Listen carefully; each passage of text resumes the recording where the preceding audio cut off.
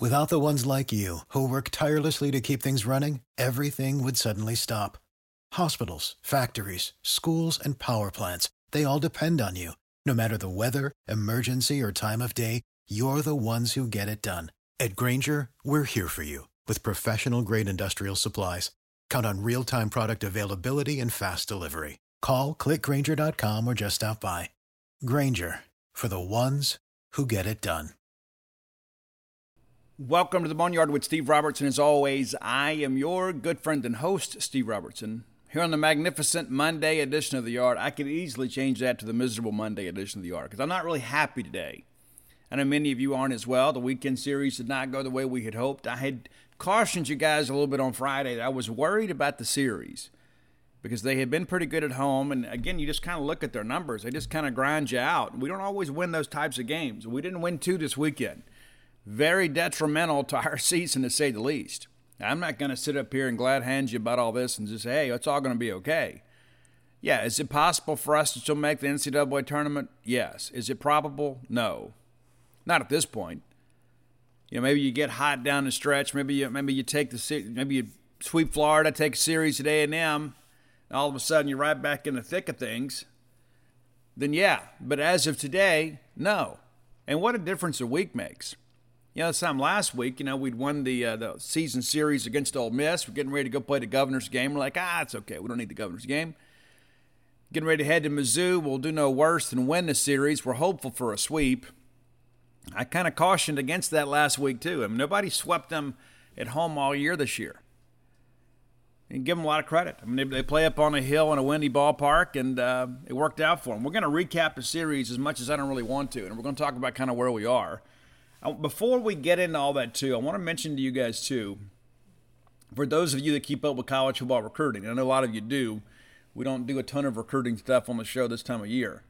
But, a lot of discussion, but, hey, we didn't offer Dante Dowdell, the running back out of PICU, and I like him. I don't know that I like him as a running back, but I think the guy's an SEC athlete. I think you have to go get that guy. But for one reason or another, we didn't offer. But now, Katy, Texas high school running back Seth Davis, who has visited campus multiple times, former commitment of Duke, is now going to announce his decision May 23rd at 7 p.m. local time. The finalists are Cal, Utah, Mississippi State, Vanderbilt, and Mizzou. Mississippi State is the favorite. I don't know what the significance of May 23rd is. Maybe that's just when they could do a thing. Maybe there's something going on at the school. Don't know. But that's the day. May 23rd, 7 p.m. We'll talk about that as we get a little bit closer, but you're basically 3 weeks away from that. But it looks like Mississippi State in line to pick up a quality running back commitment. He is a little bit on the smaller side. He's more of a scat back type guy that is a phenomenal receiver out of the backfield. So he kind of fits what we want to do. But, last year as a junior, 2,460 yards rushing, 28 touchdowns. And Katy, Texas, if you guys are unfamiliar, out in Texas, Katy, Texas, obviously in Texas, but Katy High School out there, they're a powerhouse. So this guy comes from good pedigree as far as football goes. And so that's big news on the recruiting front. And Paul Jones and I both really felt like, when he took that official visit here a couple weeks ago, that it was just really a matter of time before he decommitted. I mean, obviously it's a lot closer to Starkville. But I think in the end, it's really about the scheme, the fit. Proximity to home doesn't hurt, but it's a long way, from Katy, Texas to Durham. But the reality of it is he made a commitment early on, and I think now he realizes that he can get utilized a lot greater in the Mississippi State scheme, and really just kind of felt like the vibe after that visit was, hey, I think this kid's fixing a flip. And then he ends up decommitting from Duke, and now kind of here we are. So kind of counting down the days now, but looks like that'll be a commitment later this month for Mississippi State. Again, we'll monitor it, and if you are somebody that keeps up with college football recruiting, we encourage you to come join us over at genespage.com. We talk recruiting every day over there. And it has been kind of, I hate to say a slow start, because there's not a lot of people in the conference that are really just kind of running away with recruiting right now. Arkansas, I guess, is one you look at. But it does appear that everybody, at least around these parts, is kind of taking their time. Ole Miss got a couple commitments. State's got 3. It's just kind of like I think people want to get out and see guys in the spring evaluation period, which is underway now, and then we have the summer camps of June and July. So just kind of a more measured approach. And so we might see some commitments in May. Not a lot of guys really talking about making early decisions this year either. And, that's a thing, too. I think maybe that's for the best for everybody involved. If you grow up, let's say for an example, let's say you grow up in the heart of Cajun country. It's like it's been my dream to be an LSU Tiger my whole life. Well, you get the offer. What are you waiting for? Why do you want to go play games for the recruiting process? So if you really love LSU, you go commit. You kind of recruit other guys to join you. You become kind of a cornerstone of your class. That really endears you to fans too. Fans are like, oh yeah, I follow this kid on Twitter. Man, he's always out there, pushing for the Tigers. It's the same thing for these Mississippi kids. Look at a guy like Joseph Head. Guy's always wanted to play at Mississippi State. He gets the opportunity to commit. He does. So I respect it. There's some other guys that say, hey, I want to kind of go through the process.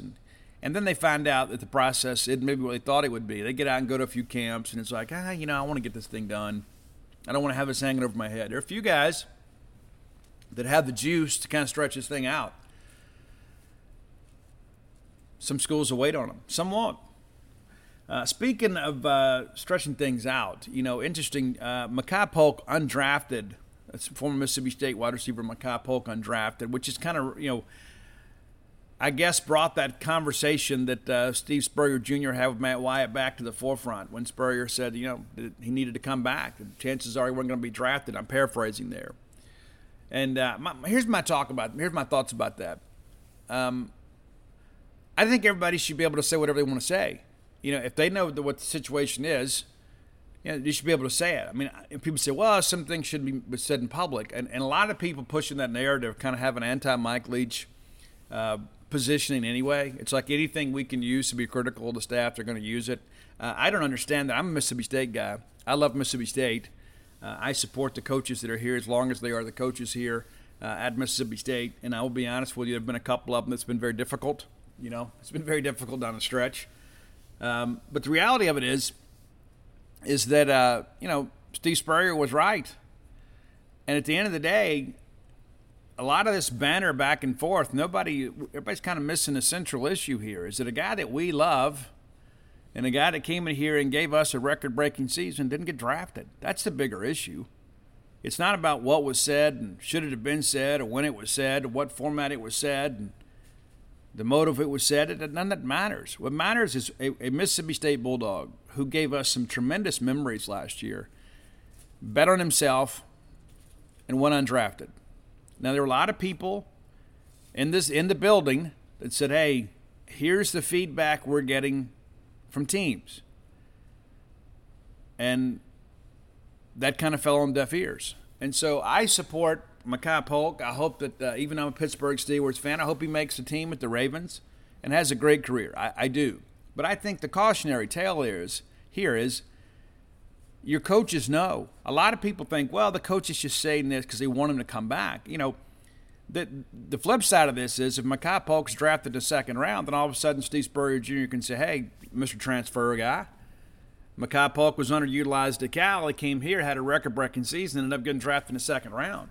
So it's not like Steve Spurrier Jr. is rooting against Mekhi Polk. Steve Spurrier Jr.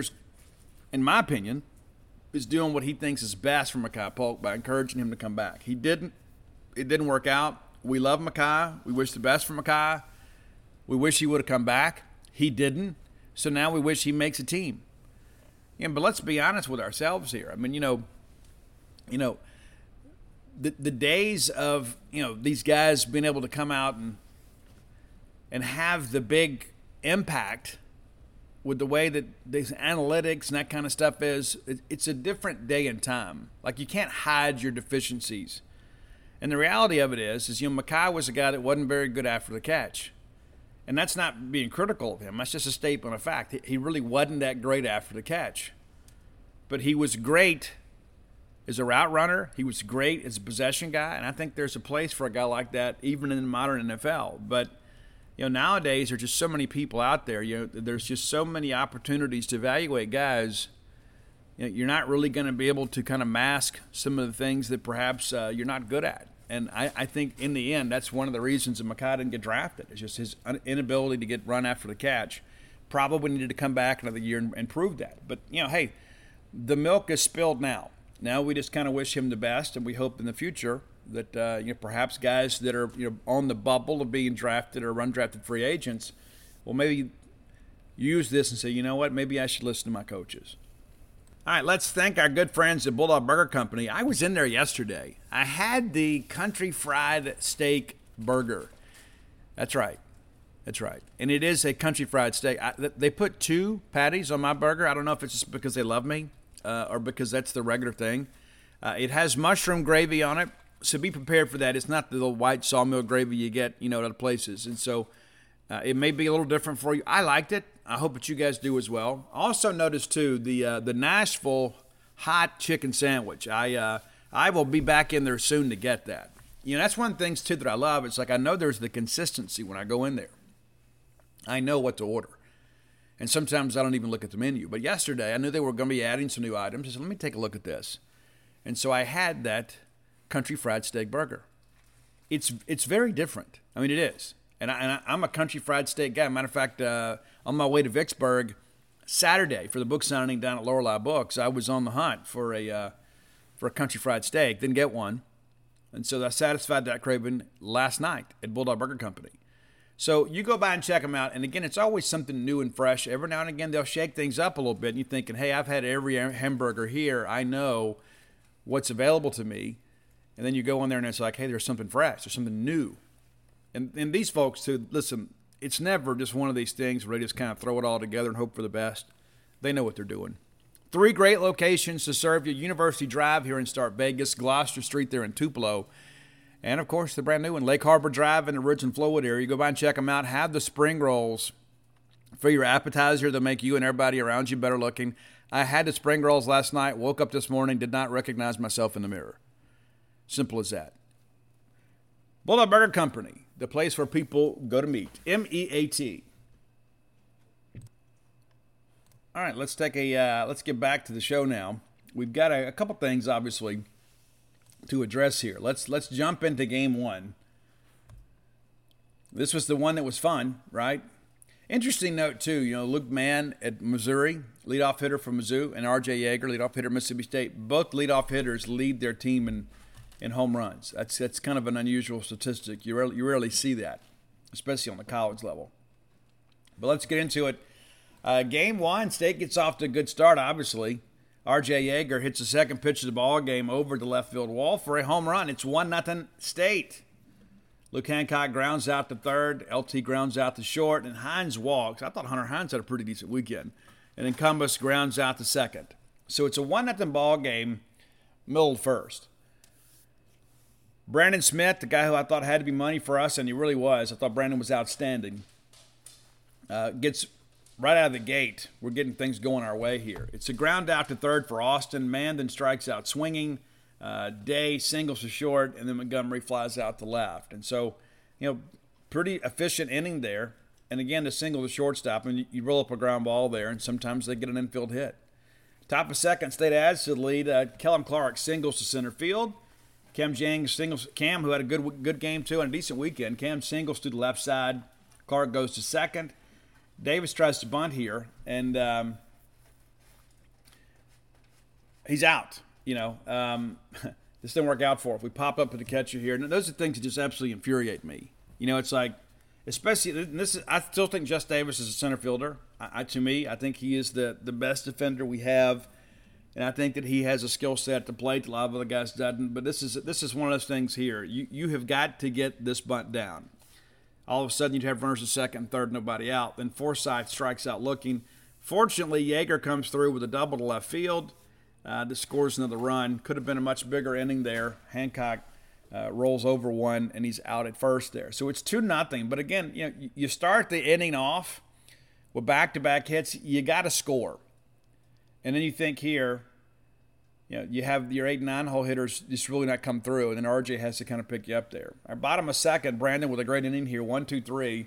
Loom strikes out, Coletta singles to left, and then we get a double play and get out of the deal. And that's what happens when you've got a sinker ball pitcher like Brandon. We saw one on Saturday against us, Spencer Miles. But top of third, LT strikes out swinging. Hines and singles to left field. Again, he had a good weekend. Cumbus flies out to left, and then Clark flies out to center. Nothing doing for State. So, again, traffic on the bases for us. Just not really coming through there. Bottom of third, we get a Wildsmire grounds out to short. DeSatis is hit by the pitch, but then we respond and get back-to-back strikeout swinging.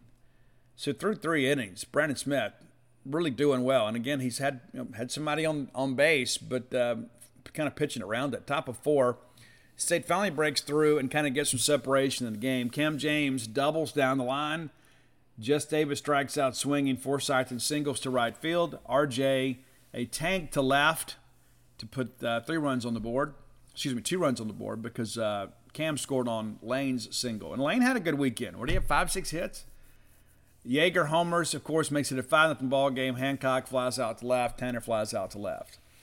Bottom of 4, Brendan gets Day to strike out swinging. We give up a single to center. Then we get a fly out from Loom, and then Coletta strikes out swinging. So, again, they're getting a guy on base, but Brendan's doing a good job kind of holding them at bay.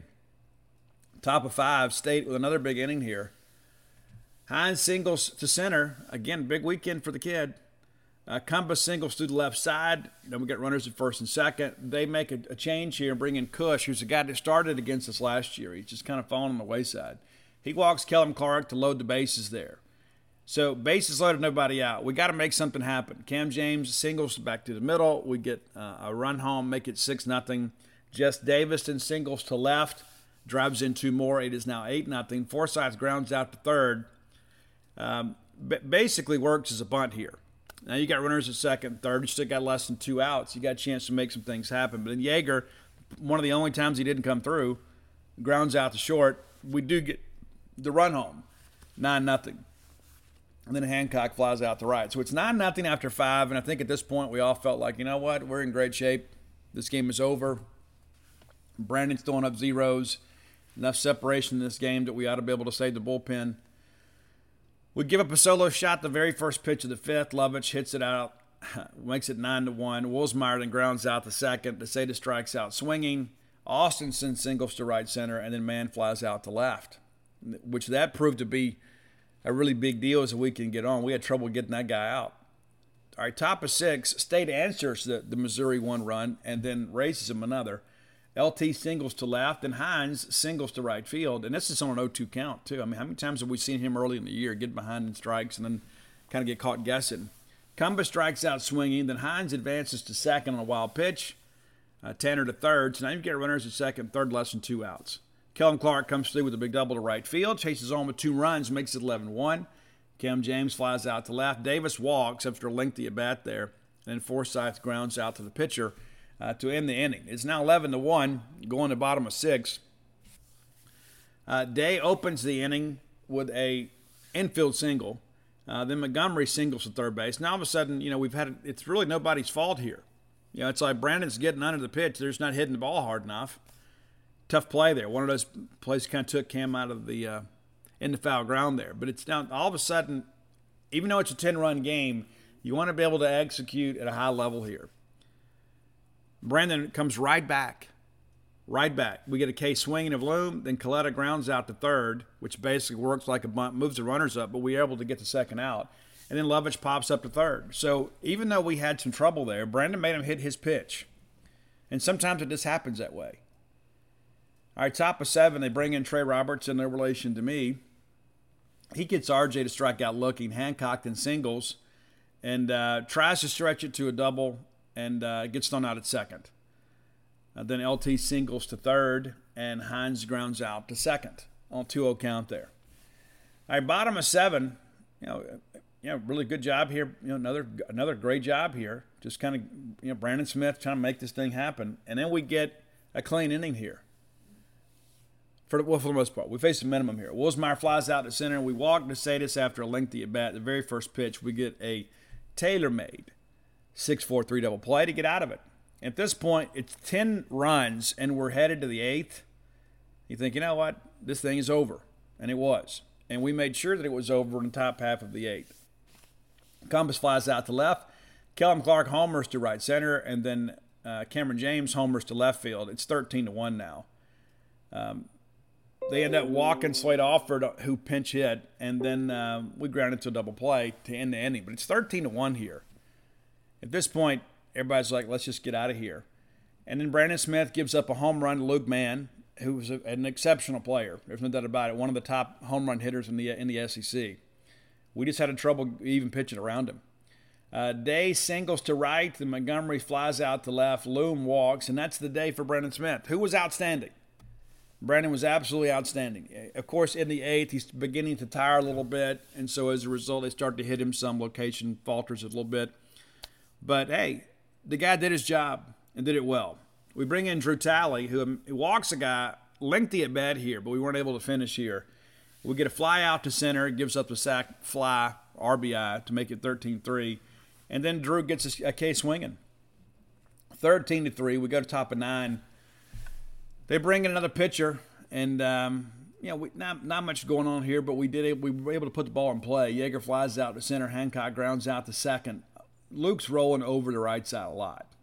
He had a decent day on Saturday, but I don't know if it's just something mechanical or whatever. We got to figure some things out there. Luke's putting the ball in play, but a lot of times it's become kind of a routine ground ball. LT singles to right center on an 0-2 count. And then Von Siebert pinch hits for Hines and grounds out to second. 13-3 going to bottom of 9. We keep Tally in the ball game. Cologne homers to left field, makes it 13-4. Then Pena doubles to right center. You're not nervous here, but you'd like to see Drew finish a little cleaner than this. Then we get a fly out to right field. The runner tags and takes third. We get a strikeout looking. Fly out to left to end the ball game. So Mississippi State wins 13-4. Let's take a look inside the numbers here real quick. And I guess, really, it's not the game that you maybe expected. It's the game you wanted. You thought, let's get off to a good start here. I know there's always this self-loathing element of our fan base. It's like, oh, we should have saved some of their runs. You can't. I know it sounds cute. You can't. You go out there and you hit and you hit and you hit and you hit and you hit and you hit. And you try to score as many runs as you can. And especially in a weekend series, because you make them have to burn another arm or heat another guy up. Now, they're not going to use a lot of quality arms in a 13-4 ball game. But you know what? You keep hitting and you keep getting those guys on the ropes a little bit, you put a little doubt in their minds. So, no, you can't save runs.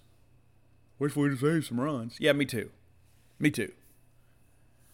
All right, so R.J. Yeager, game 1, 3 of 6, 5 RBIs, an outstanding effort from him. Luke, 1 for 6. Logan Tanner, 3 of 6. Hunter Hines, 3 for 4 with a couple of runs scored and a walk.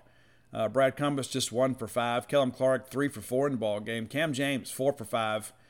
Jess Davis, 1 for 3. Lane Forsythe, 1 for 5. And then Brandon Smith, outstanding job from Brandon. 7 1/3 innings pitched, 9 hits, 3 runs. And a couple of those hits, three of those 9 hits were all infield singles. 3 earned runs, 2 walks, 8 Ks, and a 1 hit by pitch, 111 pitches. So Brennan Smith moves his record to 3-3. And Drew Talley, 1 2/3 of an inning pitch, 2 hits, 1 run. It was earned, a walk, 2 Ks, and 32 pitches. And good to get it done. Good to get it done. And again, they're throwing guys in 1 inning stints kind of after that. But you knew at that point you had burned Jacob Cush, but he had not done much in the SEC at all. Former starter just has not really done much at all. And so let's award our Prime Shrimp Player of the Game. That award is going to go to R.J. Yeager. 3 for 6, and even one of his outs was a productive one where he scores a run there, 5 RBI. I think it's pretty safe to say at this point R.J. Yeager is your best player. And Prime Shrimp, your best option for shrimp. So it kind of works together there. Go to primeshrimp.com today and be sure and go check them out. There's 4 great flavors to choose from. The Simply Seasoned, the French Quarter Alfredo, the Louisiana Shrimp Bowl, and the brand new one, the garlic butter. You'll be glad you've tried those things. I'm telling you, the thing about it is I love shrimp, but sometimes you think, man, I'd love to have some shrimp, but it's just so much trouble. And it is. It really is. It's a lot of trouble. Whether you're boiling it or not, whether you're buying it somewhere, it's already store-bought, it's already cooked, whatever. You still got to peel them. You still got to devein them in some situations. I mean, there's just so much that goes into it. Maybe enjoy shrimp. It's a little more hassle-free, and you can get that from primeshrimp.com. Be sure and go check it out, and use Boneyard as your promo code to save you a little money, because here's what they're going to do. They're going to send you a very well-packaged box of shrimp with these neat little pouches in there. It's going to be well-packed. It's not going to spoil sitting on your front porch, even if it takes all day for you to get home. You throw those pouches in the in the freezer. The next thing you know, you come home one day and say, hey, I think I'm going to have some shrimp. And maybe I'll have some shrimp fettuccine alfredo. Maybe I'll have a shrimp salad. And all you got to do is boil a pot of water, open up that pouch, drop those shrimp in there. They're ready to cook. They're ready to go. You throw the pouch away. 10 minutes later, you come back and you're ready to eat high-quality shrimp. PrimeShrimp.com, your sponsor for the player of the game. And use promo code Boneyard. So you're feeling great about the weekend at this point. You say, you know what, we've come out here and battered those guys around. They threw their best starter today. Surely we can get another one. That's how I felt.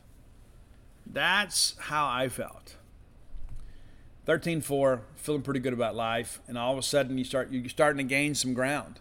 You catch Alabama, you're like, hey, we got a chance to move into the top 6 in the league, man, if we can somehow find a way to take this series in 3 games. Didn't work out that way. Let's get into the bad part of it, shall we? But before we do, let's take a moment to savor our one win, and we'll go to the top 10 list. We'll go to the top 10 list today, and then we'll get into what's next, our 2 losses, and then kind of where we stand and what we need to look at going forward.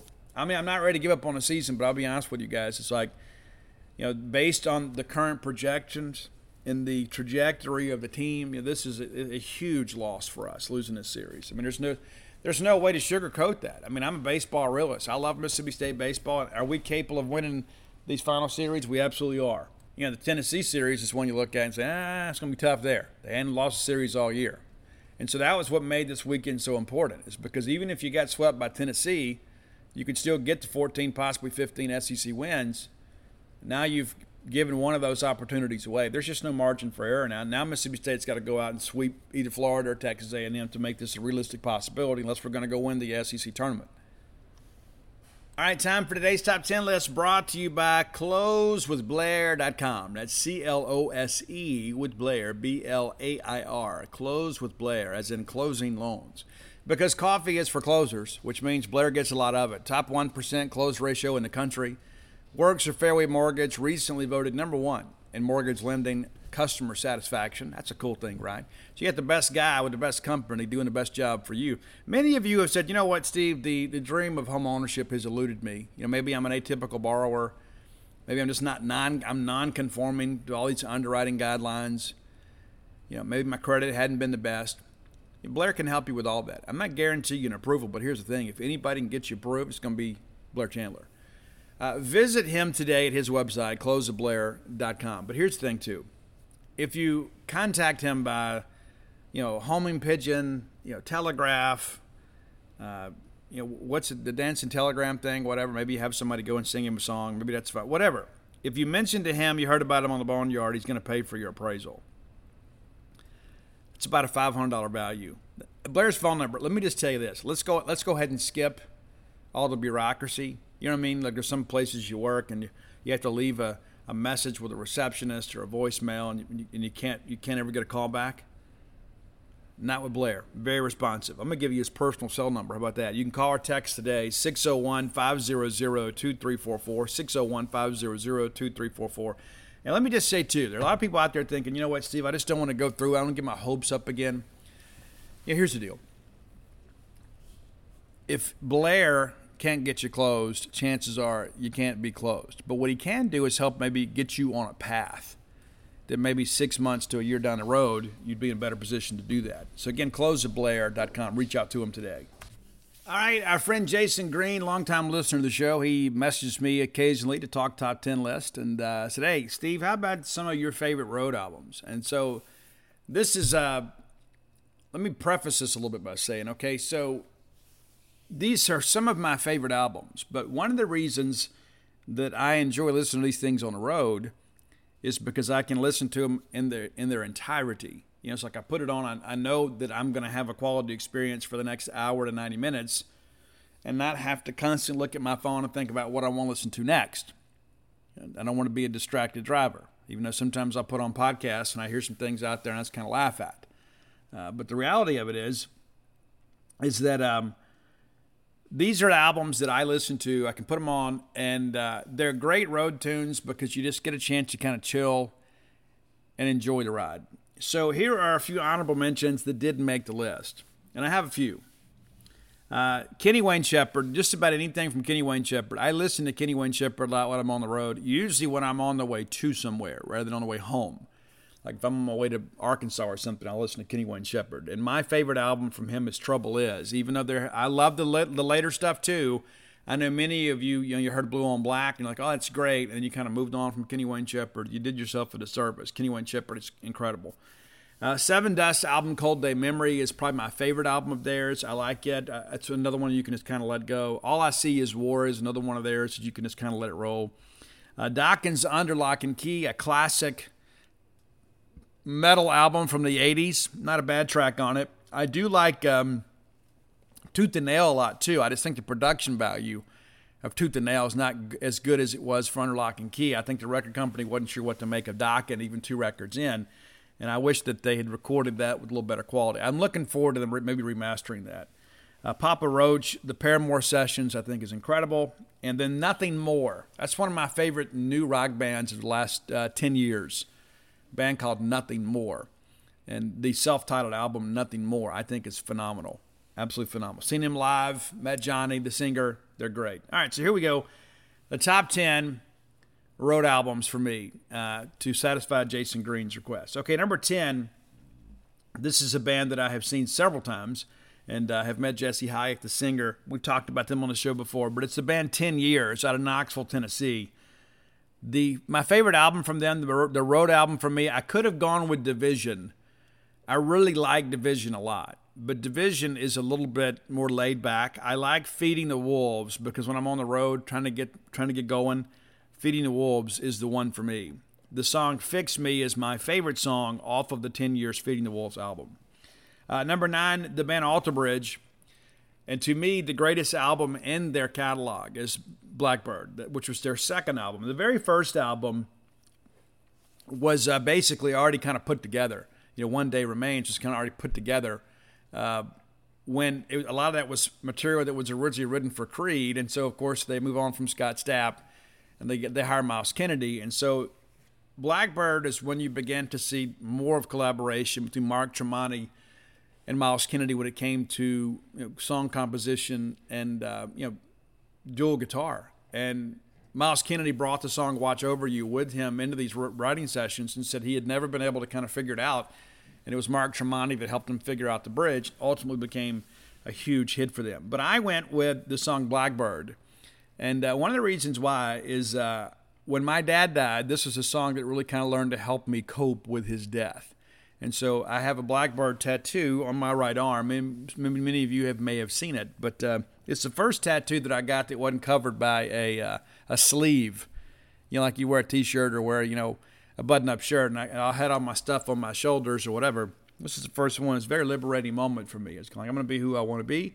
So here it is, and it was in honor of my dad. And if you know the song, you'll kind of understand that. So number 8, a band that some of you longtime Boneyard listeners have heard, and you don't realize that. But it's the band called Emphatic. They are now a defunct band. They're based out of Omaha, Nebraska. And Patrick, the singer, has a new band called Arson City.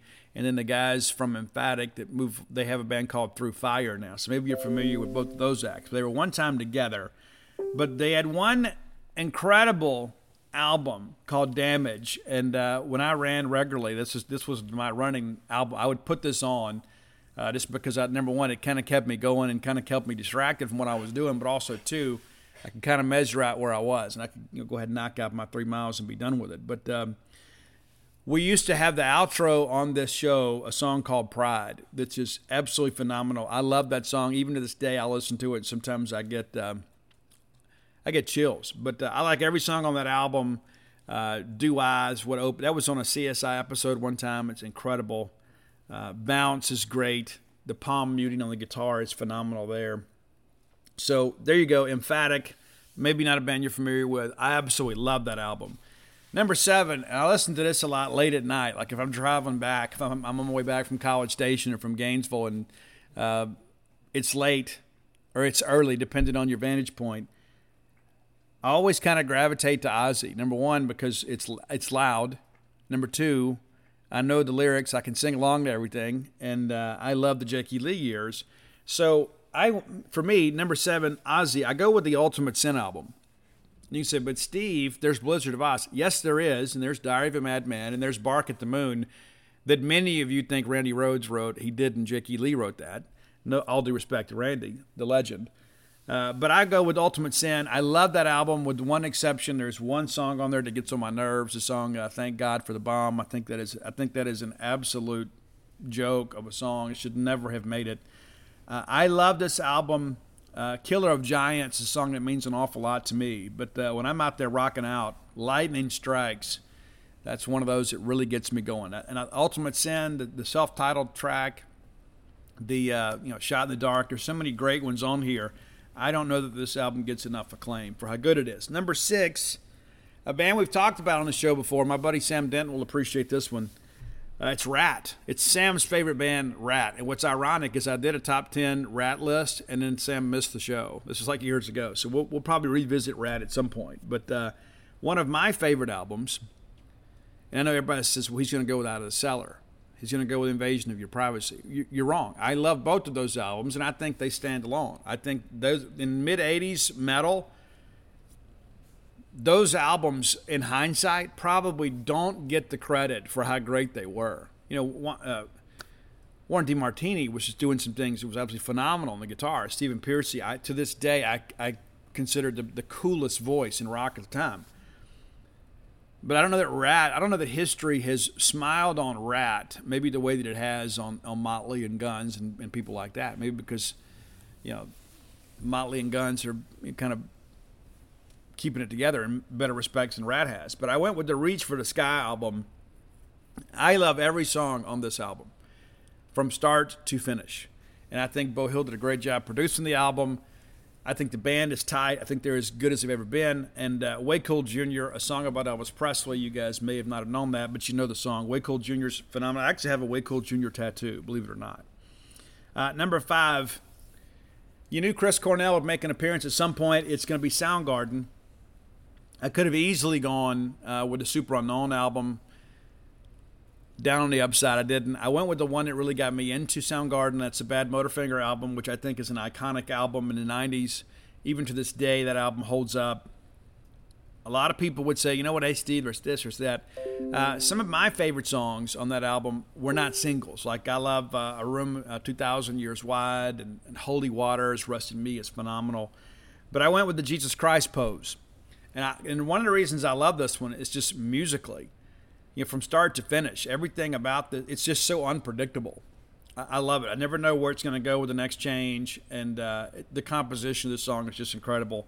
I think it's one of Chris Cornell's best vocal performances. Number 4, what's interesting, too, is this band's A&R rep has the same name as me, Steve Robertson. We're talking about the band Shinedown, and I have had multiple people find me on social media. They have read the Shinedown album liner notes, and they see Steve Robertson's name in there. And I have people that have messaged me, mistaking me for him. Hey, I know you helped Shinedown. Maybe you could help us too. Guys, I wish I could. But no, I have met the guys in Shinedown, and one of my favorite modern bands, one of my favorite bands of all time. The new stuff, I've heard a couple of singles off a new album, ready to hear more. The band has changed a lot since Jason Todd's not in the band. Zach Myers, of course, former bass player and a rhythm guitar player, not a lead guitar player, and Eric Bass doing a great job over there. The band is in transition in many respects. To me, the best Shinedown album is The Sound of Madness. Not to say I don't like the others. Threat to Survival I thought was great. Tension I thought was really good too. I thought Tension is probably the best album since Sound of Madness. But I went with Sound of Madness for the Shinedown album here, number 4 on the list. But I would go probably with Breaking Inside here. That's a song I don't know. That song should have been a big hit. I don't know why it wasn't released as a single, but Breaking Inside is phenomenal. Number 3, I'm not a big concept album prog rock type guy. I'm not. And the closest thing we had to that in the 80s and the early 90s was Queensryche. And I love Queensryche. I love Michael Wilton. I love Chris DeGarmo, Randy Jackson, the whole crew. Not the Randy Jackson from American Idol. There's another bass player named Randy Jackson. It's incredible. Scott Rockenfeld was great. Jeff Tate. I haven't seen the new version of Queensryche, but I can tell you this. We gathered one day in Jackson, Mississippi, and you can't do that anymore, unfortunately. You can't go to Jackson, Mississippi and have big events anymore because people don't know how to act. It's unfortunate. We gathered in Jackson, Mississippi one day, me and many of you. And we went to the fairgrounds, and we went to the Coliseum, and we saw Suicidal Tendencies open for Queensryche. It was the Queensryche Operation Mindcrime Empire Tour. And we saw Queensryche absolutely destroy the place. To this day, best show I've ever seen in my life was that show in Jackson, Mississippi. Many of you were there. It was revolutionary what they did. At times Jeff Tate would be running around on stage. Next thing you know, he runs off stage and he dives through something. The next thing you know, he's up in the video boards that were. It was phenomenal. How they pulled that off back in those days without the use of the computers we have today is remarkable. You can find that on YouTube if like you say, Steve, I've heard you say this before. You can go watch it. There's Video Mindcrime out there. You can go watch the show in its entirety on YouTube, which is incredible. So Operation Mindcrime is the album we're going to go with here. I could go with a number of songs on this album that to me, I love the storyline. I love the mystery, the darkness behind it. But yeah, I could go with a million songs here, but I'm going to go with one that is really to me the triumphant song on this album. And it really wasn't a single. Like some people used it like for some advertising type stuff, but it's the song Speak from Queensryche's Operation Mindcrime album. And there was some huge hits on there. I Don't Believe in Love, Eyes of a Stranger is great. I was kind of on the fence about Queensryche. We saw him with Rat, but I was like, I don't know. I wasn't really sure about the operatic thing, which became a thing in rock music for a while. But when I saw Eyes of a Stranger, I was just pulled in.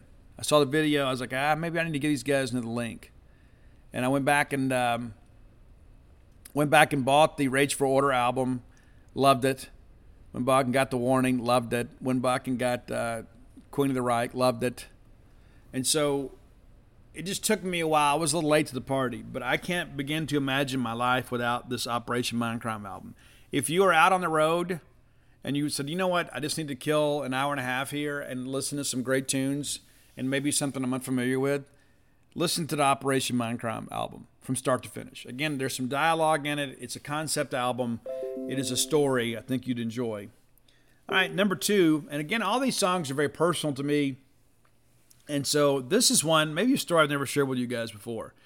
I have a lot of people that ask me, so Steve, where did your son Ani get his name? Is it some type of family thing? No, it's not. It's not a family thing. So many of you guys know that I was in the depths of addiction back in 1991. And it was awful. It was absolutely awful. And it's like looking back at that, it's like I remember how I was just so ready to give up. It's just I just didn't care anymore. I had gone through this horrible breakup. And there's some other things in relation to that I don't really want to share publicly because I don't want to injure anybody else. But it was awful. It was absolutely awful. And just felt like, I had invested so much in this relationship that a lot of people had told me that I shouldn't be in.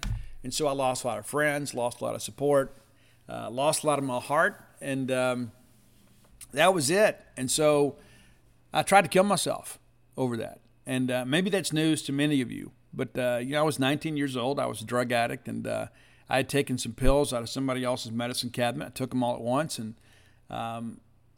ended up vomiting all over my bathroom, and that's a very miserable feeling too. When you're a failed suicide attempt, that then you got to go clean up, right? But in the middle of all this, I was listening to the CD that's number 2 on the list.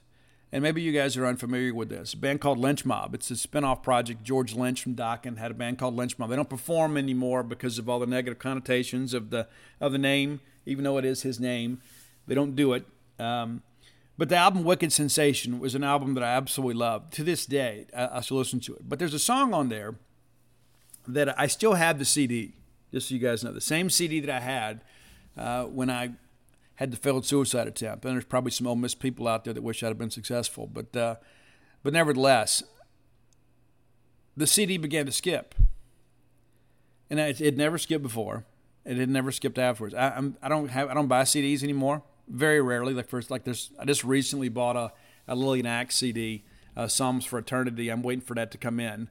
But I only buy things now to collect them. But I listen to music on my Apple Music. But nevertheless, I always took good care of my CDs, and I was very, very, very, very, very cautious about that. I don't let people borrow CDs.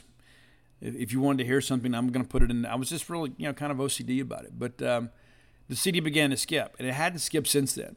But it skipped on this song called, this is your number 2 song, No Bed of Roses. And it's a rocking song. It's great. It wasn't a single. It means an awful lot to me.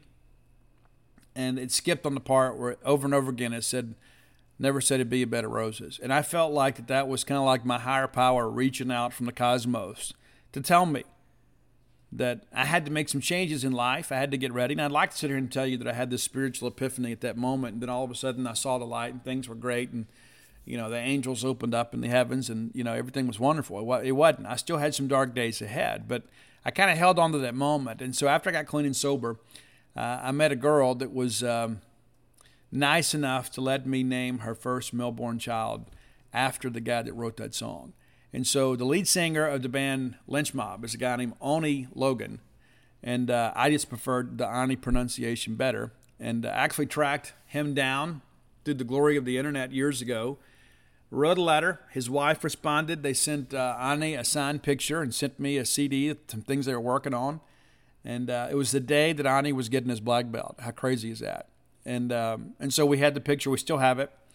And so there's a connection. I've been able to share my story with him about the song and about life. But that was one of those changing moments in my life. And so I named Ani after that moment. The moment that I knew that I wanted to live, that I had something left to live for. And fortunately, I have lived long enough, to father these 4 wonderful kids that have done some amazing things in their life. And so sometimes I go back and listen to that song. I just revel at how far that I've come. And so if you're a person that's struggling today, know that it doesn't always have to be that way. Yeah, because I can promise you, nobody has given me anything, nothing, other than opportunity. And there were few people that were willing to do that. But I wanted better for myself, so I worked harder to have something for myself. I mean, I don't have a college degree. I hope to go back and finish. When all my children are finished, that's the priority, is to get them done, not me. But I do hope to go back, but that's one of the biggest regrets of my life. But I've had to work a whole lot harder than I think a lot of other people have, just because of the fact that, number one, I'm a convicted felon, but number two, I didn't get a college degree, and so I had a lot of strikes against me. And so whenever I'm feeling a little bit down or feeling sorry for myself a little bit, I'll put this album on, and I'll enjoy it. And when I get to this song, I don't always sing it, though. I just kind of let it speak to me. Again, because it was one of those moments in my life that it's difficult to explain. Even now, one day I'll write all this stuff down, but it is just difficult to explain what happened in that moment and what a life-changing event it was for me. I felt like that I was, in many respects, that God was kind of speaking to me. It's like, this is it. This is the bottom. You've got to figure it out from here. Number one, I listen to Motley a lot. I do. And you're probably thinking it's going to be a Motley Crue album. It is. I could have gone Shout at the Devil. I could have. But I actually think that some of the songs are better. The Shout at the Devil was probably my favorite album. It has my favorite songs on it. But from start to finish, I don't know that it's my favorite album. When Motley came out with Dr. Feelgood, it was such a triumphant return in many respects. Girls had been out. But, when we nearly lost Vince and Nikki in between that album cycle between Theater of Pain and Girls, we did. They came back and they were still kind of working through some things. But when Motley came back, they were sober and they were committed to the band and to the fans. And in many respects, it is their most polished album. And there's just something about that opening riff of Dr. Feelgood to this day that makes me want to move. I respond to the song. You put it on, they have TNT in Tinseltown. There's the intro, and there's like, 17-year-old male, possible OD, patient's not breathing this time.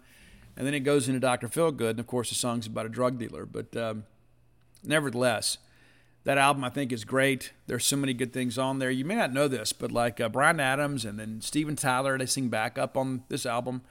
There's a lot of people involved with this album that were involved in the recovery and rock community that were very supportive of Motley Crue. I think it is, in many respects, start to finish, their best album.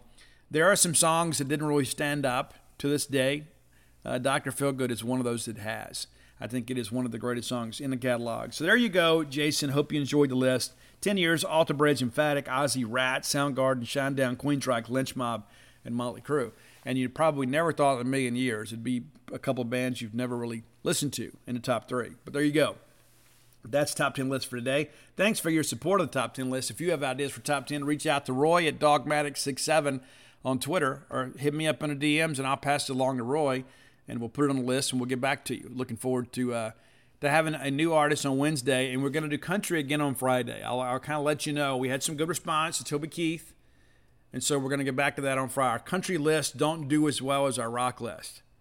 And our R&B list really don't do well at all. And I'm still going to do them when I feel like it. But you guys like the rock. And sometimes, we have some legendary country stuff that does really well. So I'm eager to see where Toby Keith ends up settling. But we did have a good response on Friday. And so I do have a country music correspondent that I depend on. I kind of lean on to help get these country lists together. The Waylon Jennings one was mine, though, just so you guys know. That one's 100% mine. All right, let's move on to the next part of the show. This segment of the show brought to you by Campus Book Mart, a Starkville institution. Be sure and check them out. If you're unfamiliar with Campus Book Mart, you owe it to yourself to go by and see their great selection of Mississippi State merchandise. Wonderful people doing a wonderful job for a wonderful fan base. If you can't make it to town to see their smiling faces, visit them on the World Wide Web at campusbookmart.net. And by being a loyal Barnyard listener, we'll give you a phrase that pays. BSR. That stands for Beautiful Steve Robertson, and that gets you free shipping on all orders over $50. Any order less than $50, absolutely incomplete. And it's getting warm now too, so you probably need to upgrade your Mississippi State wardrobe. Before you know it, it'll be football season. You'll be glad you have some fresh Mississippi State merch from campusbookmart.net. All right, we don't want to talk about it, but we're going to. Awful games too. Game 3 was a good game. Didn't go our way, but Saturday's game, one of the lower points of the Chris Lemonis era, to say the least. We absolutely did not pitch or play well in this ball game. Offensively, we actually did some decent things. 8 runs on 11 hits. You'd think that'd be enough, but winds blowing out to right field, they really hurt us with that. But we get out to a good start. Yeager with an infield single.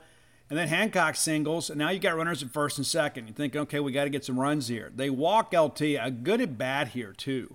He gets down 1-2 in the count, works it for a walk. Now bases loaded, nobody out. Hunter Hines is in a quality at bat, but we get nothing out of it. He strikes out swinging.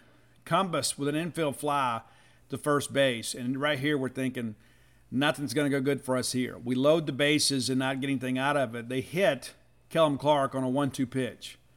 And the guy gets down again, 1-2, fouls one off. They plunk him. The run comes in. And then Cam James comes in, hits the ball right back up the middle. Really, really well played, well struck and well played. The fact that Josh Day, or maybe it wasn't Josh Day, maybe it was DeSatis, that made the stop here, saved another run. We score 1 to make it 2-0. And then Jess Davis grounds out the short on the next pitch. So, could have been a much bigger inning there. Probably should have been a bigger inning there. When you think about that, bases loaded, nobody out. We get 2, which in many respects is kind of the bare minimum. You expect to at least get a couple there. We get a couple. They go right back, and again, Preston was not sharp. I love Preston Johnson to death. This was not his better outing, and he'd had some really good outings. And, of course, he had the first inning trouble against Ole Miss last weekend, but he settled down after that and gave us a chance to win. That didn't happen today. On this Saturday game. We walk man on 5 pitches. So we get a K there, and then we hit a guy. So now you got 2 men on and 1 out, and then we hit another guy to load the bases. We'll give up a grand slam. It's a wind-aided grand slam. We left that ball up and we paid for it. On a normal day, it's probably a sac fly, but on this day, it's a grand slam. Then we walk Lovich. We get a strikeout swinging at Wilsmeyer and Coletta to strike out swinging. But it's 4-2, and you're thinking, you know what, there's going to be a lot of runs scored today. We'll get back in the ball game. Lane Forsythe gets the offense going there in top of second. Nearly hits it out of the ballpark thanks to the wind, but he does get a triple. The right fielder burned on the play. He comes around, and then Yeager hits the ball hard, but right at the pitcher. And Spencer Miles fields his position, looks the runner back, retires him at first. Hancock, good situational hitting here. We fly out to left. It is an RBI sac fly, makes it a 4-3 ball game, and then LT grounds out to short. But now you're thinking, hey, it's okay. It's okay. We'll get to him. Bottom of second, we get DeSatis to strike out swinging. Mann hits a home run. Now it's a 5-3 ball game. Austin doubles to left. Day singles to left. Montgomery strikes out swinging. We got a chance to get out of this thing, and we do, but it's a 6-3 ball game. And you're still thinking, we're okay. At some point, we got to put up a 0 here, and we'll get caught up. Top of third, Hines grounds out to second. Cummins grounds out to short, and then Kellum Clark with a triple. And we can't get the run in. Cam James grounds out to second. 6-3. So, again, traffic on the bases for the Bulldogs in all 3 innings, and we scored the first 2, not in the third. We come back in the bottom of third, and Spencer serves up a home run. Lovich homers to right field. Very first pitch makes it 7-3. We get a K swinging of Wilsmeyer. Coletta grounds out. This is the interference call. This is the interference call here. Yeah, because Wilsmeyer actually reached first base, so we struck him out. But the pitch is awry there, and so he goes, and then Coletta is called for interference. It's a hit and run there. The runner goes, and Luke tries to throw through there, and you have to throw through in order for there to be interference. And then we get DeSatis to K swinging and Mann strikeout swinging. It's 7-3, and you're still thinking, we got a shot here. Well, top of 4, we improve our chances. Davis pops up to short. Forsythe is then hit by the pitch, and Lane was on base a lot this weekend. Yeager flies out to right, then Hancock walks. Now you've got runners at first and second, but with 2 outs, you need the big clutch hit here. LT comes through with a single to right field. Forsythe scores to make it 7-4. And then Hines with an infield single pushes in another run, makes it 7-5. Cumbuston strikes out swinging. So again, they're trying to run away, but we're able to make up a little ground here. Still just down 2 runs, bottom of 4, and you're thinking, okay, let's go post a 0. Leadoff double. Then Dave flies out, runner tags, and goes to third. Montgomery then singles to center field, pushes to run home, makes it 8-5. Loom grounds out to second, runner takes second. Then next thing you know, Lovich will double to right field, and a run scores 9-5. So the ground we make up in the third, we give it right back in the fourth. Our chance to answer in the fifth. At this point, Miles has kind of calmed down a little bit. It's a 1-2-3 inning for State. Clark flies out to right, Jams grounds out to short, and then Davis grounds out to the first baseman unassisted. 9-5. Even with all that, we're still in the ball game. We bring in Cam Tuller. Coletta strikes out looking. Lengthy at bat there. Cam wins the battle. DeSatis singles to the left side. Mann is then hit by the pitch. Austin walks. So we go from a situation here with nobody on and 1 out to the bases being loaded. We walk in a run, and then we get a double play ball to get out of it. And this was really kind of a harbinger of things to come. It really was. This is the chance really here for us to kind of make a difference in this ball game, and we don't. Top of 6, though, we do get one of the runs back. We get Miles out of the ball game. They bring in Morozes, who was a normal Sunday guy. Forsythe grounds out to third, then Yeager homers to center field, makes it 10-6. Hancock pops out to short left. Shortstop runs it down, and then Logan Tanner strikes out looking. So it's 10-6, and we still, you know what? We got 9 more outs to work with. We just got to start getting some zeros up here. Well, we absolutely did not. We absolutely did not. One of the worst pitching performances of the season by anybody, and it was combined with 2 guys here. And this is one of those innings you look back and you say, you know what, this may be the difference in us making the tournament or not. This 1/2 inning right here. Loom is hit by the pitch. We give up a home run. Now it's 12-6. Wilsmeyer singles off the pitcher, then Coletta singles, and DeSatis singles, and Mann's hit by the pitch. Then we go get Cam Tuller. And listen, I'm never going to be a guy that's going to be overly critical of our players. We saw him do a good job on Tuesday against Ole Miss, and it looks like that's kind of fool's gold. I mean, this is an absolutely awful appearance here. Cam leaves with a 13-6 deficit. We bring in Mikey Tepper. He gets a fly out to center field. Thankfully, it wasn't a grand slam. But they tag and score. It's 14-6. Then there's another single, another run scores. Then a double to right center, another run scores. Now 16-6. Then we walk Loom. Then we get Lovich to strike out swinging. Then Wilsmire's walk. We walk in another run there. It's 17-6. We bring in Cole Cheatham, a freshman who hadn't pitched a whole lot. He actually did a good job against Missouri. And if there is a highlight from this game, it's maybe the fact that Cole Cheatham is showing us he can get some guys out. He does give up a single to right field, drives in 2 runs, making 19-6, but he gets the Sadis to strike out looking. That was not a mess of his making. I thought the kid went out there and did a good job throwing strikes. And that's the thing that I go back and I look at this ball game. The only guy that went out there and consistently pounded the zone was Cole Cheatham. The only one. Preston struggled with free passes. Tuller certainly did. Tepper did. And I'll be honest with you. Listen, I get it. I've never pitched this level. I haven't. But I don't understand why is it so difficult to throw strikes when you have to? Why is it so difficult? It's a mental aspect. It's not about talent. It's about mental toughness. Especially in a ball game like this when the game is already virtually decided. Like, when it's 8, 9, 10 run lead, just go in there and pound the zone. If they hit it out, they hit it out, but don't walk anybody. But Cole Cheatham, again, and I understand it wasn't a high-stress inning. The game has already been decided, but I thought Cole Cheatham showed some promise there. And really the only positive I think you can take from this game from a pitching standpoint is Cole Cheatham. I thought we showed a little quit-in-us here too. And again, it's 19-6. I mean, I'm a realist. Hines strikes out swinging. Cumbus walks, and then Clark flies out to left. James fouls out to the first baseman. We get to the bottom of 7. Make some changes here. Bring in Slade Alford. Cam goes to center. Davis is out of the ball game. And Cole Cheatham posts a 1-2-3 inning. A K swinging on a beautiful breaking ball. We get a ground out back to the pitcher, and then a ground out to short. So a 0 courtesy of Cole Cheatham. Top of 8. Alford flies out to center, and then Lane with a infield single. Then Yeager strikes out swinging. Forsythe goes to second. It's defensive indifference here. And then Hancock grounds out for second baseman. It's 19-6, mid-8th. Bottom of 8, Montgomery singles at third base. Just kind of one of those things that happens. It ends up being an infield single. Not exactly hit that well. Just a guy running down the line there doing a good job. And then, again, Cheatham does a good job here. We get Rice to strike out looking on another beautiful breaking ball. Lovich on a fielder's choice. We force the runner at second. And then Wilsmire strikes out looking. So, again, back-to-back good innings from Cole Cheatham. Top of 9. We pinch hit liberally here. And I'm glad to see these guys come in off the bench and be able to make a contribution here. Aaron Downs hits a laser to DeSatis, and he can't field it. They do charge him with an error, which was the right call. We bring in Drew McGowan, rolls to first. Downs goes to second. Then Quarter doubles to right center. The run scores. It's 19-7.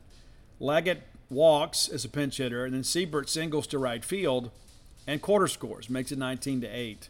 And then Forsythe grounds out to short. Well, Alford, I guess, flew out to right too, but you get the point here. And then that's the ball game. And so, again, awful performance on the mound, with the exception of Cole Cheatham. And let's highlight Cole a little bit here. Again, we haven't seen him a whole lot. He's a freshman out of Alabama. We have high hopes for. May see him more down the stretch, which will only make him better. But Preston goes 4 innings, 8 hits, 9 runs, 10 Ks, 2 walks, 2 hit by pitches, a wild pitch, 81. Just awful, an awful performance. Cam Tuller nearly matches Preston's run total in just 1 inning pitched. 5 hits, 7 runs, 2 walks, a strikeout, 3 hit by pitches. And listen, we talked about hit by pitches. We previewed Missouri. They're a team that's going to go up there and crowd the plate. They're going to lean in a little bit. If you don't think that's coach, you're kidding yourselves. And we have 5 of them in the ball game. And I believe all of them scored. Mikey Tepper goes 2/3 of an inning, 2 hits, 3 runs, a couple walks, strikeout, 28 pitches thrown. Cole Cheatham has 37 pitches thrown on the day. I'd love to know the strike the ball ratio here. I thought he was around the zone. And again, you're just telling the kid, let's go ahead and see what you can do. 2 1/3 innings pitched, just 2 hits, 1 of those an infield single, and then 4 strikeouts. No walks, no hit by pitches. I can work with that. Absolutely, you cannot go out there and walk and hit people. 6 walks in the ball game, 5 hit by pitches. It's 11 free passes. It's a difference in the ball game. And you look on the other side of things. They hit us twice. Spencer Miles did early on, and we had the 4 walks. We had him on the ropes earlier, but Miles wiggles off, goes 5 innings, 7 hits, 5 runs, strikes out just 2. And that's the thing too. When you've got the wind blowing out, and you've got a guy like Spencer Miles that has good sink, and he throws a sinker, and he has that 2-seamer that's got a little bite to it as well. And then they give Austin Morozes the save, and I agree with Jim Ellis. I don't understand how this is a save situation. It's not. That's probably something that should be corrected. But nevertheless, we got our butts whipped. Simple as that. And we can say, well, if we do this, we do that. Guys, we played clean baseball. We gave away way too many free passes. I mean, look, they had 17 hits. They beat us 19-8. We had 11. The difference in the ball game are all the free passes. And you got to be competitive on the plate. I mean, that is the thing that just absolutely drives me bananas. And I get the injuries. I'm not in any way trying to discount the injuries. But this is Mississippi State. Okay, this isn't Pearl River Community College. This is Mississippi State. You wear the MORS on your hat. You're expected to go out there and do what's expected of you. And so, I'm going to say this, and it may hurt some feelings, and I'm sure that I'll get some calls and texts about it. Steve, how could you say this? One of the problems that we have right now, and some of this is still kind of a product of COVID. Back in 2020, we had to take some guys we never saw in person. We got some kids here. We got some kids wearing a Mississippi State uniform that aren't good enough to play at Mississippi State.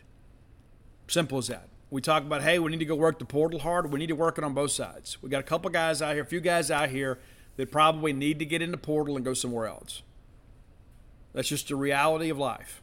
And we got some other guys too, and I hear already there's some guys that want to come here and play. So I think you're going to see traffic in the portal for baseball a good bit here in the weeks to come. And you know what? That's okay. It's not personal. I mean, it's not personal. You're here to do a job. And if you're incapable of doing that job, then we've got to find somebody else that is. This is not the Boy Scouts. It's the Southeastern Conference, and we're Mississippi State baseball. We expect to compete at a national level every single year.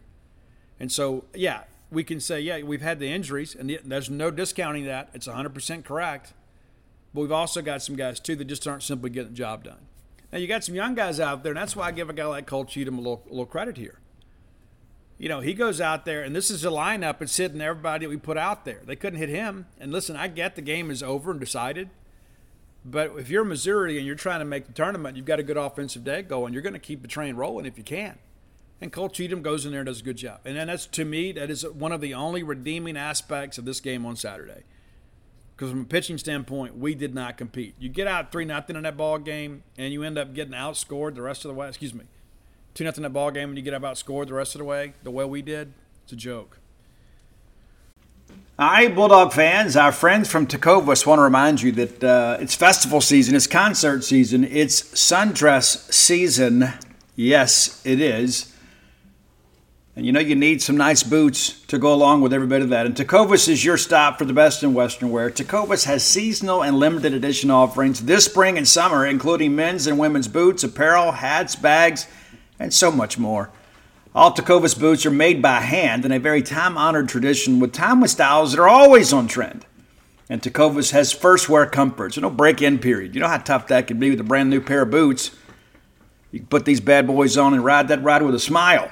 It's hard to find this level of comfort paired with this same level of style. So stop by your local Tecovas store, have a complimentary beverage or two, shop the new styles, the smell of fresh leather, and a friendly staff are always at your service.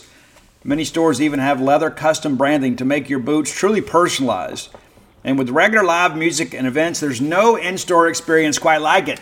If you can't make it to a store, visit Tecovas. That's TECOVAS.com. They offer free shipping on all boots, as well as free returns and exchanges shipped right to your door. Go to Tecovas.com and find your new favorite pair of boots today. Let's face it, friends. We live in uncertain times. Security, probably more important now than ever before. That's why it's important to keep you, your family, your property safe by working with my friends at Eufy. That's EUFY.com. Let me tell you a little bit about this new video smart lock they have. It's super cool because basically you get a 3-in-1 security system here. You can have everything on just one device instead of having the outside of your house look rather tacky because you got all kinds of stuff out there. It's not just about your security, but convenience. No more concerns about losing keys. You can assign passwords to your family members, and you can see who's kind of coming and going. Got that integrated camera, too. It's easy to install. You can set it up with just a Phillips screwdriver. You don't have to go to a class on how to use power tools. No drilling required. You get keyless entry. You don't have to worry about fumbling with the keys when you're getting back with an armful of groceries, right? How convenient is that? That in and of itself is a great benefit. You got fingerprint recognition. It's unlocking. Got that AI self-learning chip. So the more you use it, the more accurate it's going to be. You don't have to worry about the battery. It's got a rechargeable battery that can last around 4 months. And you get a notification before it runs out, so you don't have to compromise your family security. You got passcode unlocking, remote control, 2K clear sight, camera. You can see who's at your door. You see these videos online all the time. Don't you think it's time for you to set something up so you can have the peace of mind of knowing that you don't have people constantly going in and out of your property? There's no monthly fee. Unlike other brands that charge you a monthly fee, you can have your recordings locally and never have to pay for storage. How cool is that? It's convenient, it's safe, it's a must-have for your home today. If you already have like a video doorbell, sometimes people want to come and steal your doorbell. You don't have to worry about with this. All right, so let's be sure to visit Eufy Video Lock. That's EUFY official.com/video lock. And it's time for you to gain control of your door. Again, that's Eufy. EUFY. All right, let's take a quick look at Game 3. That's the one, we knew they'd probably get one. And that's the thing, too. When the lopsided score is on Friday and the lopsided score on Saturday, you knew everybody was going to have all their bullpen bullets in the gun left for Sunday. So you knew it would be a more competitive game, or it should be. We got the big lead on Friday. They didn't use any big bullpen arms. We got down on Saturday. We didn't use any big bullpen arms. We let some guys get some work, and the final score showed it. But Sunday, a more competitive game. And again, State gets off to a great start. A great start here. Yeager flies out to center, and Cam James homers to center on a 2-0 count. Hancock then singles to right. Tanner flies out to left, and then Hunter Hines hits a home run that they'll be talking about in Columbia, Missouri for a long, long time. I can't remember the numbers. About 114 mile per hour, off to about 113, 114 miles per hour, like 457 feet, something ridiculous like that. Kid's going to be a freshman All-American. Cumbus walks, and then Clark walks, and we still got a chance to make this a bigger inning. We don't. Quarter strikes out swinging. Lengthy at bat there, but we have nothing to show for it. But it's 3-0. And at this point, like you guys, I'm thinking, okay, all right. This is going to go a whole lot more like Friday than Saturday. Bottom of 1, Cade Smith. I didn't think Cade had his best stuff. I did think Cade going out there and competed, and we probably stayed with him a hit or two long. But felt like that we were in a better pitching situation than them. We give up a single to center, then we hit the guy, and it's like, here we go. And we walk the next guy, bases loaded, nobody out. It's like, what is going on? What is happening? Why are we getting out in the first inning here in back-to-back games and really struggling to attack a offensive lineup that is not really that offensive? They grind you out, but they're not a team that you just, strikes fear in your hearts, with the exception of maybe Luke Mann up there. You feel like, Josh Day's a good player too. My point being is this isn't a lineup that should strike fear in your heart, and we're struggling with our strikes. We get Montgomery to strike out swinging, which is huge. Torrey Montgomery's a really good player. And we get Loom to ground into a double play, so we get out of the jam there. But again, we're kind of dancing with the death right there. All right, top of second, they go ahead and make a pitching change. They pull Trosser and bring in Rustad, who was excellent. Give him credit. Lane singles back up the middle, and a good at bat here too. This wasn't like it was just a first pitch swinging deal. He had to kind of work the count a little bit. Got down 0-2, works it full, and then lines one back up the box. Yeager flies out to center. Cam James then walks. Now we got runners at first and second, with 3 and 4 coming up, and a little bit unlucky here. Hancock then singles to right field to load the bases, and you're thinking, okay, we're going to tack on right here. Logan Tanner hits an absolute blister on a rope towards the right field corner. the guy elevates, and then they double Hancock off the bag. It's just one of those unfortunate things. Absolutely incredible. At that point, you're thinking, oh, my gosh. We let them wiggle off the hook, and then next thing you know, we're at bat, a chance. We wiggled off the hook, and then we have a chance here to get some separation in the ball game. We don't. This is one of those very significant plays that doesn't show up in the box score at the end of the ball game. If this thing is a foot left or right or high, it is at least a 5-0 ball game at the end of 2, at least. Bottom of second, Cade settles down. Really, really good inning here for him. Lovett strikes out swinging. Morris flies out to left. Wilsmar strikes out swinging. And thought he had a little more of his swagger back there. And you think, okay, here we go. We got a chance to go tack on. We don't. We open up. Hines singles to right field. And again, Hunter Hines had a good weekend. Cumbus Cade's looking. Clark flies out to center. Quarter grounds out to third. So we get the leadoff base runner, and we don't even move him. Not a productive stretch there. Bottom of third. And again, some of this is some of it's not. DeSatis grounds out to the pitcher on a bunt, and then Mann works the count, and then we had a chance to finish him. I really thought we had a ball that was called against us that looked to be a strike. It's a borderline pitch. Then he fouls one off, and he hits a home run. It's 3-1. You think, okay. We're good. Then there's a walk to Austin, and then Day singles, and a good at bat there for him. And now all of a sudden you got runners at first and second.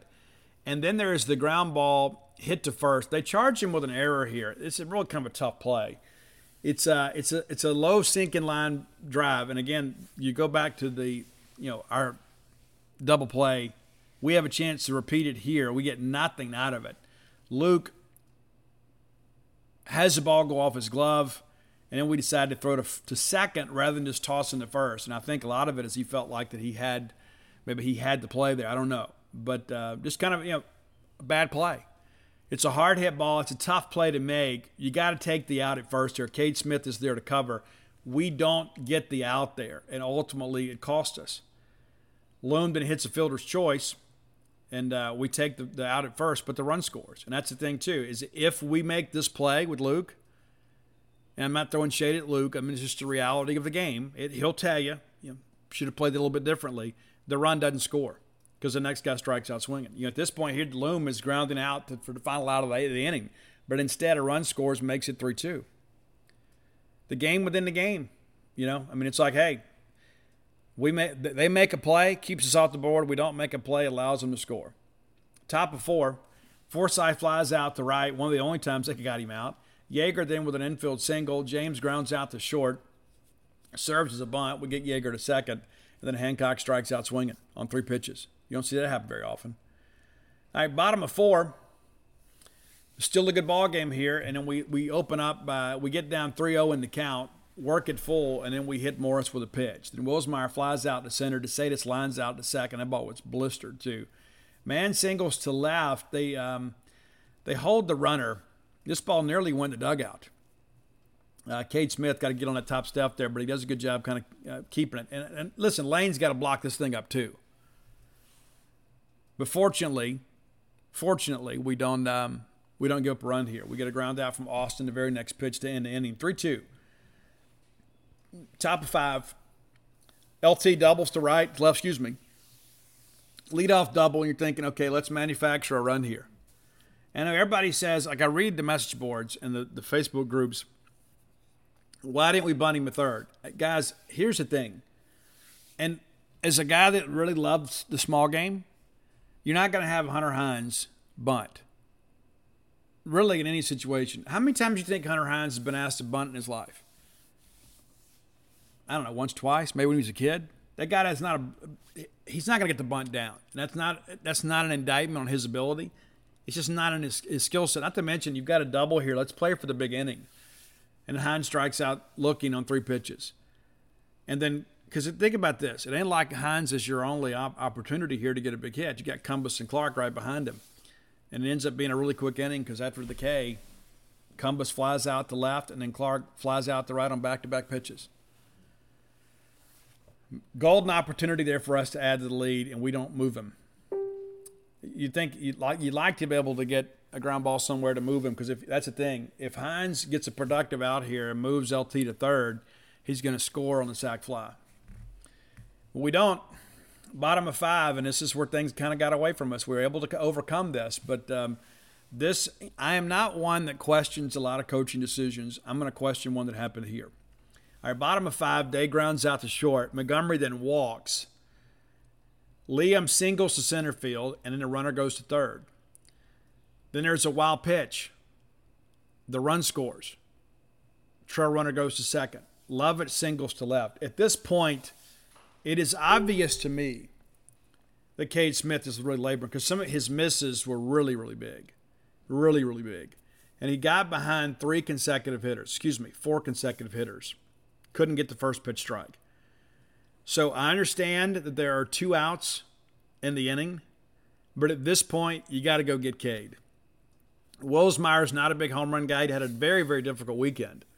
And maybe that's what they were thinking. Let's just get through this and then we'll switch. But instead, we pitch, and then Wilsmire hits the 3-run bomb to left center to put them up 6-3. I would have pulled Cade Smith before this. I really thought I probably would have went and got him actually after Lovich. I don't know that I even let him pitch to Morris. And again, I don't have access to the same information that they have. But again, you get gifted the ground out to short, then it's a walk, a single, a wild pitch, a single. You understand what I'm saying? It's like, here we go. It's like he had been really good. And I think if we've seen in recent weeks, once he gets above 85 pitches or so, the command begins to go a little bit. And he's still a young guy. I mean, he's going to be a guy that's going to be able to pitch deep in the ball games for us. I questioned at the time. I questioned it in hindsight. We make a mistake, and it's easy in the gift of hindsight to say, well, should have got him a hitter earlier. That's true a lot of times for everybody. The same could be said for Diamond against Hunter Hines a couple weekends ago, right? I mean, that's the reality. And usually that's what you see when guys give up the big tank, they get pulled. I would have pulled him before now. Pico comes in and gets a ground out to short to get out of the inning. But the damage is done. It's a 6-3 ball game. And again, we go from having a 3-2 lead to a 6-3 deficit in that half inning. All right, top of 6, we begin to kind of crawl our way back into this thing. Quarter grounds out to third, and Forsythe singles to the left side. And get a good weekend for Lane. They bring in Chile, and we had his number. If he pitches another half inning longer, or maybe even 2/3 of an inning longer, we probably win this ball game. Big, strapping, hard-throwing right-hander. The second pitch he throws, R.J. Yeager hits a 2-run tank to make it 6-5. Then Cam James singles hard to left field. And then Luke Hancock, unlucky, just hits a rocket back up the middle. And Day makes a great play on it, and they turn double play. And, just one of those crazy things that happens, a bit unlucky. It's the second double play of the game that we've actually tattooed a baseball, and we're out of the inning. But again, it's 6-5, and you're thinking, okay, we've overcome it. It's going to be a battle of bullpens. We've only got really one quality bullpen arm left. We should have a handful. Bottom of 6, man flies out to right field, and good job by Pico. We hadn't been able to get him out very often. Austin and singles to center, and Day pops up to first. We make a decision here to go to K.C. Hunt. I don't know that Pico did anything wrong. I don't know what we were thinking here, but perhaps it boils down to simply the splits. Maybe Montgomery was better against left-handers. Maybe it was something in the scouting report. They decided, hey, let's not take a chance with Torrey Montgomery, who is a very talented player. But it works out for us. We bring in Hunt, and we get him to strike out swinging. I know some people were being critical of the Pico thing. KC is your guy, and KC's a guy that can work deep into the ball game. And I think, too, KC kind of validated the decision down the stretch. He pitched winning baseball. He didn't get any help from his offense, though. All right, top of 7, LT grounds out to third. Hines and doubles down the line and right. So, again, here we are. Go-ahead run in scoring position. That's a tying run. Then Cumbus doubles to left, and Hines scores. It is now a 6-6 ball game. They pulled Chile. Every single thing we hit against Chile was an absolute frozen rope. There's no question about it. Everything we did was good. And that's a guy we ought to be able to handle, big velo guy. They bring in Los, who is a very crafty left-hander. That's got a 4-pitch mix. He gets Clark to ground out to second. Cumbus goes to third. And then he strikes out Slade Alford looking. And again, we get ahead in that count 2-0. And then from there, the inning is over. But we've tied it.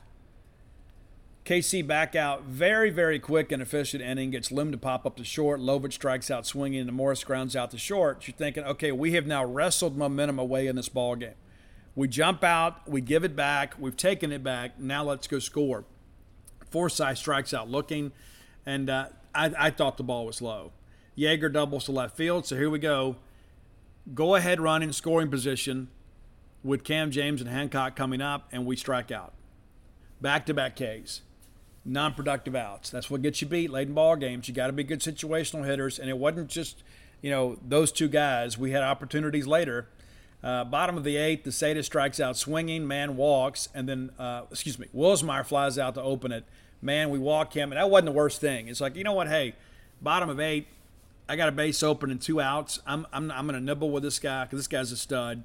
And then we get Austin to ground out to third. So, walking man, not a big deal there. All right, top of 9, we got a chance here. LT flies out the right. Hunter Hines works for a walk here. So now the go-ahead run is on base with Cumbus and Clark up, and we strike out back-to-back.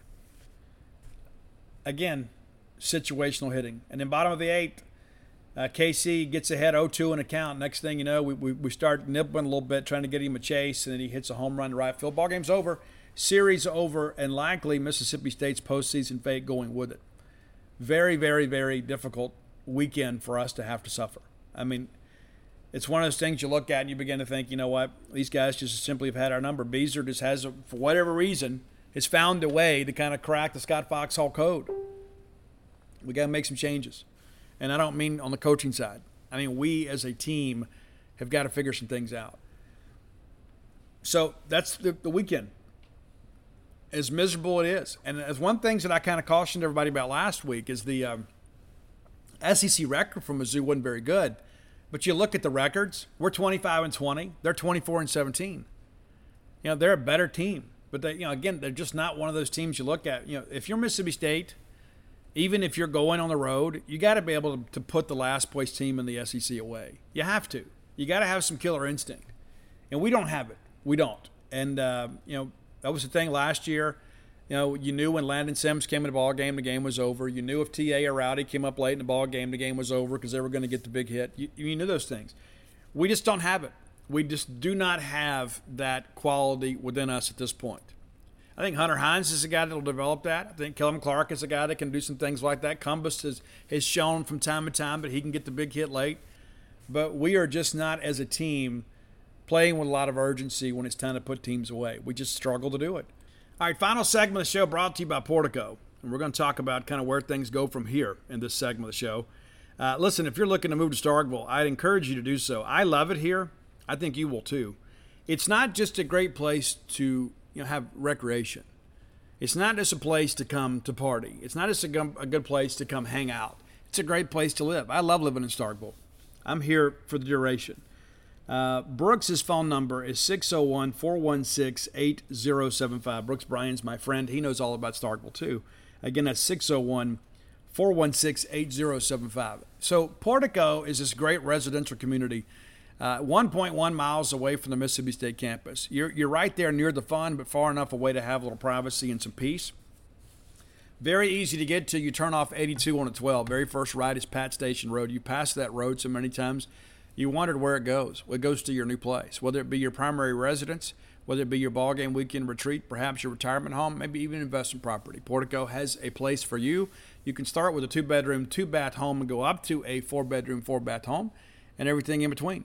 And at this point, with Phase 1 completely complete and Phase 2 now under construction, you are a person that can have a say in perhaps picking your lot and your house plans. I'd encourage you to reach out today to Brooks Bryan and all the fine folks at Portico. Make Portico your next move. All right, so obviously a series loss, very detrimental to our standings in the SEC and in our place for a potential NCAA at-large bid, which that is hanging on by a thread. So let's take a quick look at the weekend. I won't spend a lot of time with this, but Tennessee wins the series with Auburn, a little bit contentious down there, another bat throwing incident. Georgia loses the series at LSU. Vanderbilt loses the series to A&M. South Carolina takes a series from Alabama. Florida takes a series from Kentucky. Of course, Missouri takes it from us. So look at the SEC East. Tennessee 19-2, Georgia 12-9. Tennessee, no doubt, going to win this thing. Vanderbilt now 10-11. South Carolina 9-12. That's the thing too with the Vanderbilt thing. We had a chance to pass those guys. South Carolina 9-12, Florida 8-13, Missouri and Kentucky now tied 7-14. And in the tiebreaker, Kentucky is a team that stays home. Missouri won that series against Kentucky, so they own the head-to-head tiebreaker. So Missouri at this point in the tournament, Kentucky not in the tournament. Arkansas 14-7, that big series win for them over Ole Miss, and of course we mentioned Auburn losing. They're 12-9, LSU 12-9, and the Tigers starting to get better. A&M 12-9, they're playing better too. Alabama 9-12, State now even with them. We hold the tiebreaker with them, which makes us the higher seed. So we're into Hoover Field. I guess we're number 8 right now. Alabama would be 9. Ole Miss 7-14. And if the math is correct, if the tournament started this week, they and Kentucky would be out. Now Missouri and Ole Miss will play head-to-head this week. So that will be a big one. The loser of that likely not going to Hoover, because Ole Miss got to go down and play LSU too. So still a lot left to play for. But again, Ole Miss now last in the West and last overall in the SEC. They're feeling a lot like we are. I mean, really the only thing we can look at and say, hey, we won the series, and that's really the difference in the standings, right? We're 2 games ahead of those guys in the standings. And make no mistake, if Mississippi State goes in the tank, we won't go to Hoover either. I mean, it's not like anybody is just dragging the bottom of the SEC standings. I mean, we're tied with South Carolina and Alabama, but we're ahead of Florida, we're ahead of Missouri, we're ahead of Kentucky, we're ahead of Ole Miss. And so you'd say, well, right now we're comfortably in the Hoover Field, but there's still 9 SEC games to play, and 3 of ours are going to be against Tennessee. So that's how tenuous the thing is, and how big that loss was yesterday. You win that game yesterday, now all of a sudden Mississippi State is 10-11. Now you're 10-11, and you're top half of the league. It's crazy you think about that. That's how tight this thing is. So, yeah, will we make Hoover? Yeah, I expect to. Will we make the NCAA tournament? No, I don't expect that. And that's unfortunate. It really is. It really, really is. Now, that's not to say that it's time to give up. We've got a Florida team coming in here that is basically kind of similarly situated with us. They're 25-18. We're 25-20. We're playing at our place. So should we win the series? Yeah, we should. We should win the series. But based on, and I don't know if you can be too harsh on giving up home runs at that Hilltop ballpark at Columbia. I can be harsh on the walks and the hit by pitches, though. And that's the difference. You can't, you're going to give up some jacks. You can't go out there and walk people and give those guys extra ribbies. And that's what we did. We did.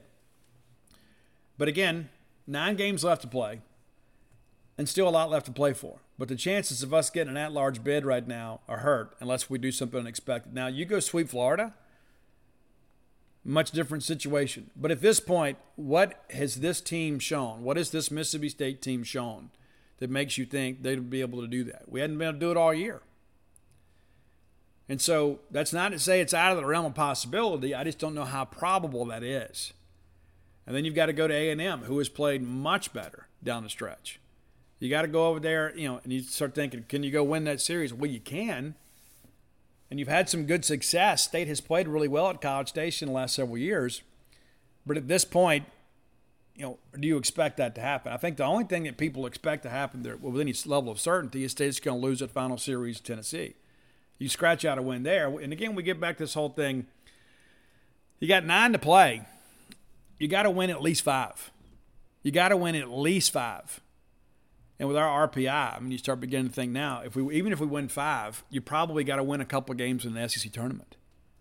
And so, is there a possibility of us making it? Yeah, there's a possibility. But based on the current play and based on the cycle of this season, what gives you any confidence to think that, hey, we're going to get really hot down the stretch? So the leadership of this team's got to step up, or this team's not going to make the postseason. You might go to Hoover, and then we'll see what happens out there. But we don't have the pitching to go win at Hoover. We just don't. We don't. And plus, it's a bigger ballpark. We're a team that's so reliant on a home run. You're not going to hit many home runs at Hoover. It's not going to happen.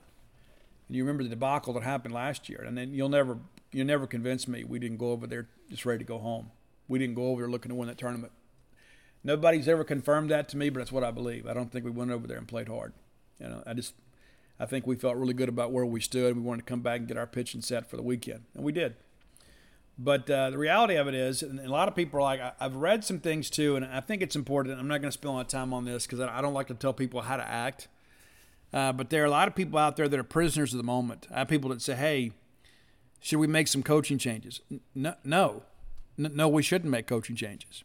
But Steve, guys, this is the 4th year under Coach Lemonis. The previous 3, we've gone to Omaha.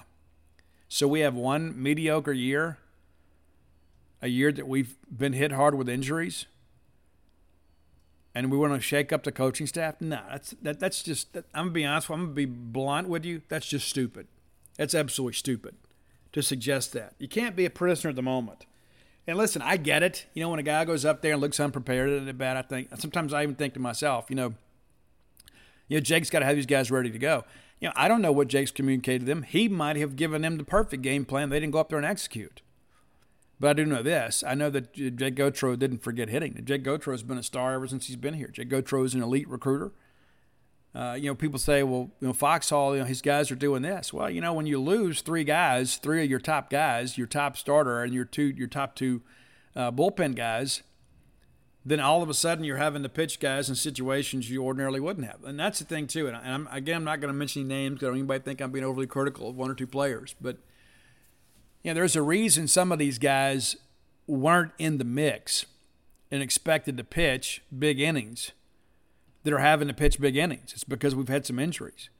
And so Scott Foxhall didn't forget how to coach pitching. It's just you've got some guys now that weren't ready for the moments they're having to pitch in. You can say, well, his job to get them ready. Yeah, well, there's a reason they were behind Landon Sims. And you see Casey Hunt. Look at the development of Casey Hunt. This is a guy a couple of years ago. I said, this guy may never throw a meaningful inning for us.